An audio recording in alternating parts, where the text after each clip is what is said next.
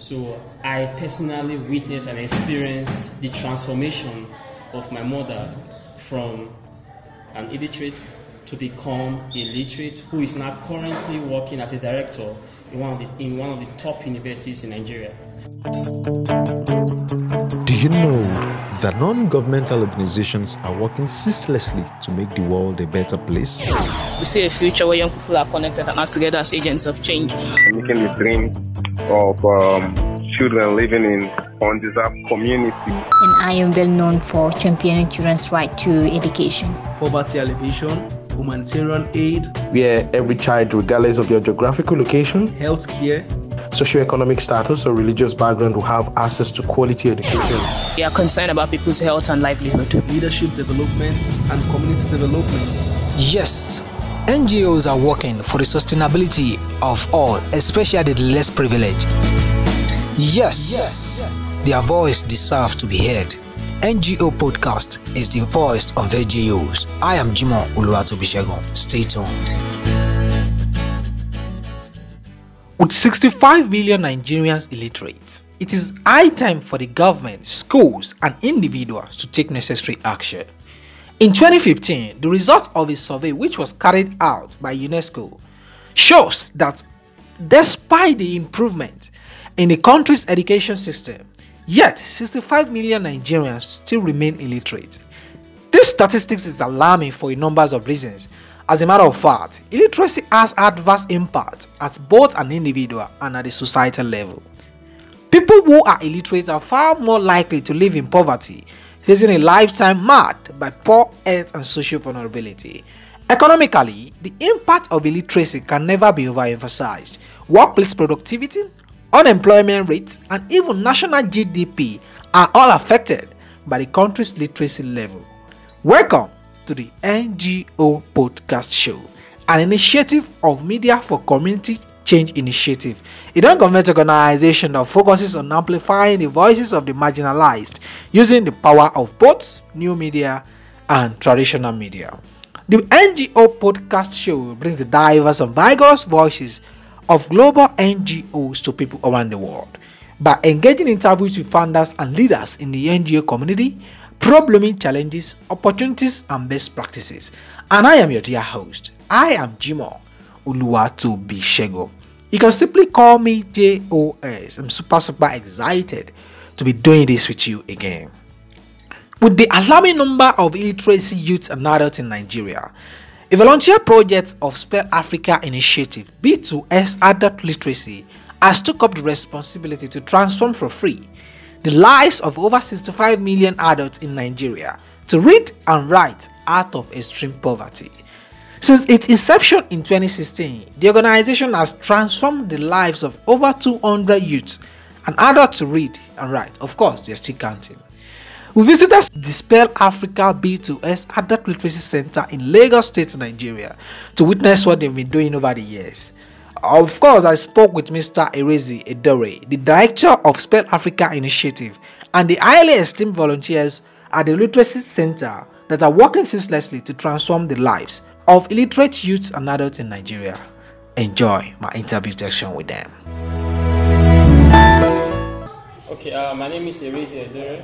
Okay. I'm the initiator and founder of the Spell Africa B2S Adult Literacy. Okay.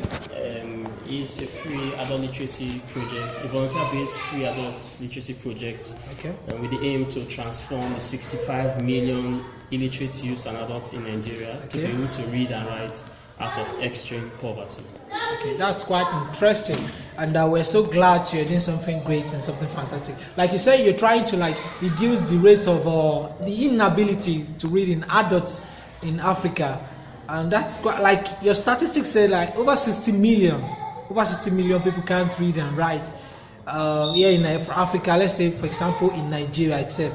But I'd like to ask the question, what was the incident that prompted you to starting this organization? Because you can't just wake up in a day and sort of I want to start going around and start teaching adults how to read and write. What was the incident that prompted you to start this organization, sir? Okay, two things. Okay. First of all, I actually grew up having a mother who went through her education at a later age while she had us, our children. So I know how terrible it was. And growing up with a mother who attained her education at a late age. Okay. So I personally witnessed and experienced the transformation of my mother from an illiterate to become a literate, who is now currently working as a director in one of the top universities in Nigeria. So I've seen that it's possible to transform these adults, that it's not too late. There's always a second chance to education. So my passion increased when I started my own adult literacy class when I was 9 years old. Yeah, I had a dad who was a principal of one of the government schools. So I was opportune to write an exam while I was in primary school with his secondary school students, and I was the top of the class. Wow. So it got me so troubled. So I got to know there's something wrong with the education system. And automatically the secondary school students, they wanted me when I was 9 years old to teach them. So I started my own evening classes using my dad's backyard at his place as a resident. So the very first day they came to learn, you will not believe that they came with both their parents, their uncles and all. So that was my very first time of teaching adults. And late 2016, I got to find out that in Nigeria alone, we have over 65 million youths and adults who cannot read and write, living in extreme poverty. That's like 3 times the population of Australia. Course. That's like more than the population of South Africa. So that's like having 3 countries of illiterate people. Is that negative? So I said someone has to do something about it. So that was the reason why I kicked off the project, and here we are today, changing people's lives. Wow, that's quite interesting and massive. Like I spotted, like you made mention, like you started this organization since 2016, and over the last, it's over 2 years now. And over 2 years, you've gone a long way. You've impacted some lives, and that's quite interesting. Like since 2016 that you've started, can you please share some of your journey or like your challenges having to like teach adults how to read and write? Many people that have gone out of school for years, it's kind of like a whole lot of challenges. Can you please share some of the challenges you encountered like during the time you started this organization, more especially this adult literacy class? Okay, now a whole lot of challenges. I'll first of all like to start with the fact that today as we speak, we'll be able to transform over 200 youths and adults to be able to learn how to read and write, who are doing very, very well as we speak. So when we started the project, it wasn't an easy journey. And I actually started with a funding partner who decided to fund getting teachers to teach the project. So along the line, the funding just lasted for 2 months. Oh. Yes. So when the funding ended, there was no money to get teachers to teach the students. So I was practically trying to teach myself. And I had the support of a great volunteer who you are going to speak with right now. And at that point in time, it was affecting my own personal funds because I was using my own personal money. So there was a point in time I didn't even have the money to check the project for about a week. So after a week, when I got some funds, I said, let me just get to the school and just see how I can get the students back. When I got to the school, I was so surprised. I saw these students in the classroom. And I was like, wow, so who have been teaching you guys for the past 1 week? And they said they have been the ones teaching themselves in the classroom. I shed tears that very moment, and I said I would use my last blood to make sure this project doesn't end. So the idea came to me that I should come up with volunteer teachers. So I had to get the idea of getting volunteer teachers. Volunteer teachers are working class people who are doing very well in their businesses, their organizations. They work for money. In the evening, after work hours, they come to the school to teach for free in a way to give back, saying thank you to education for putting us where we are today. Wow. Yeah, so currently we have over 50 volunteer teachers, and the number is increasing. A whole lot of people who are working in great organizations. So the aim is to, with time, to be able to gather the pool of the balance population of 140 million Nigerians who are educated to come together and join hands together, using their time and resources to be able to teach these 65 million so that we can actually eradicate illiteracy totally out of Nigeria. That's quite massive and interesting. Like we are so excited today to have one of the highly esteemed volunteers that are working with Mr. Erezi on this project. So will you please feel some gap to introduce yourself to our listeners? What's your name, please, and what do you do? Yeah, I'm Sani Akane Said. Okay. Well, actually, I'm a legal practitioner. But at the moment, I'm the secretary to the local government, Etiosa East SCDA. Wow. That's quite interesting. But sir, you work in a very good place, like you said earlier on, and I know that at least you're a busy type. You have a lot of stuff to attend to. But why did you choose to volunteer for this organization, like to give back to people, like okay, trying to come down after your work from morning till evening, you come down here to teach people? How do you feel, and what was the reason behind that? Why do you think that despite your busy schedule, you still find time to come down and teach these people? What has the challenges been so far, and why did you do that, sir? Well, as you asked by the coordinator have actually told us, everything in life depends on your antecedents, you understand? Because I had almost similar experience to his own. It's just a privilege for you to be educated in this country. Is a privilege because I underwent a lot to become a graduate, you understand? So, and I felt it would be very bad of me for going through what I underwent not to give back to the society, irrespective of the fact that most especially I'm aware of what it takes to be educated. So I felt it's necessary for me at any material time to contribute my own parts to the development of education. It's very important. And that was what informed me that at least at a given time that I have, I always try as much as possible to come around to come and, play my own parts by teaching the adults. That's great. But over since when did you join this organization? While almost, I think, 2 years or 1.5 years of there. Even for a year, I'm sure you've encountered a whole lot of challenges. Can you please share a little bit from part of your challenges with the listener? As a volunteer, time. You understand, you are working, and for you to have time, you have to create time for yourself. Yeah. And I just felt it's necessary, it's important for us, most especially in Nigeria, to just give our time. Very, very important. It's more or less like giving back to the society. You understand? It's not only in terms of finance. Finance is very important, but because I'm educated, I can impart, irrespective of, in addition, you need to give a finance if you have, sure. But since you have the requisite knowledge to get across to the people, it doesn't take me anything to give, and that's more reason why I felt it's necessary at every material time to always come and give. Though it has not been that easy because in the office we're so engaged and all those stuff like that. But irrespective of that, I always try as much as possible to create a time, at least twice in a week, to come around. All right, my name is Akinlabi Hassan. Okay. I'm a media and management specialist. Okay. I'm also a very passionate facilitator. I coordinate and facilitate learning events all around. And one of the reasons why I got so much interested in this is because of my passion for teaching. Yeah. So when I met Erezi, I was so glad to come on board and volunteer my time. As a matter of fact, it's an activity that drives one of the major goals of sustainable development goals, which is education. If you have education, if you have the goal of education achieved in the next few years as we are targeting, as a matter of fact, we can actually tackle a whole lot of other issues along the line.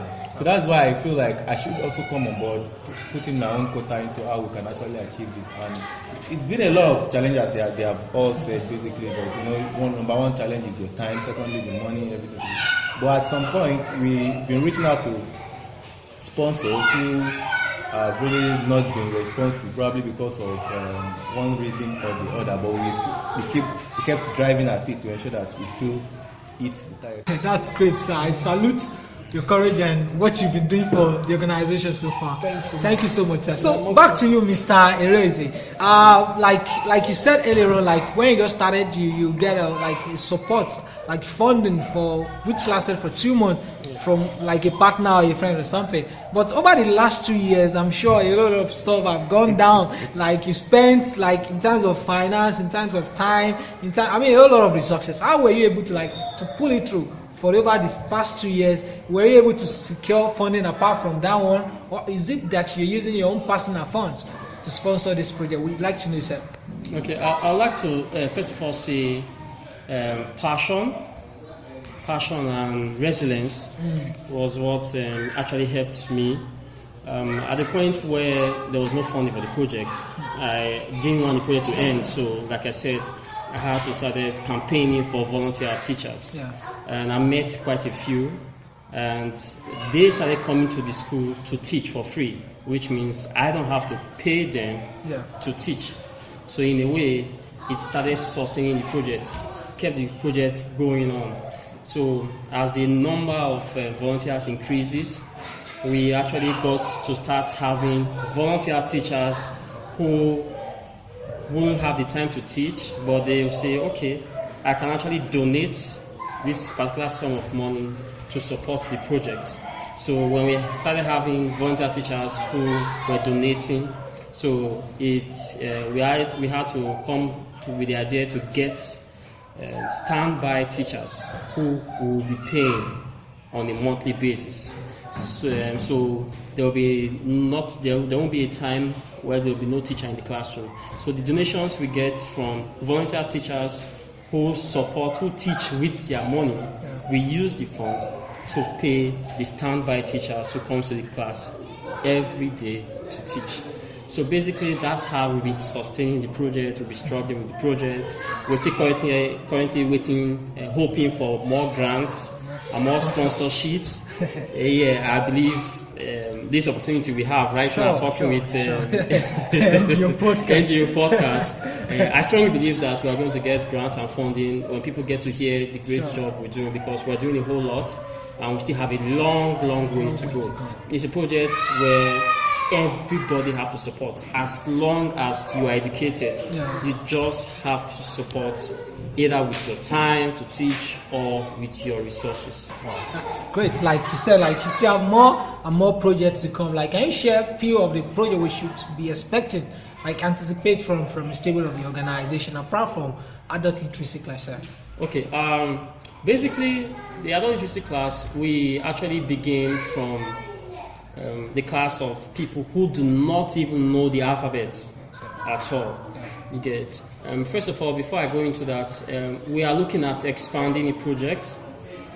We just started a free center at Edoreh in Edoreh community, so we're looking at expanding, having free literacy centers at the 6 geopolitical zones in Nigeria, strategically, so that at that point in time we'll be covering the whole of Nigeria. Then from there we spread into the 36 states in Nigeria.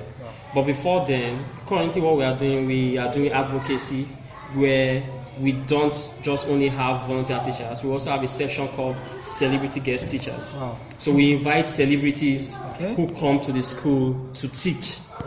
And because they have lots of followers in their social media pages, after they teach, they post a video of their lecture, of their class online, and it gets to millions of viewers. So people get to see the importance, how they should come in to support the project.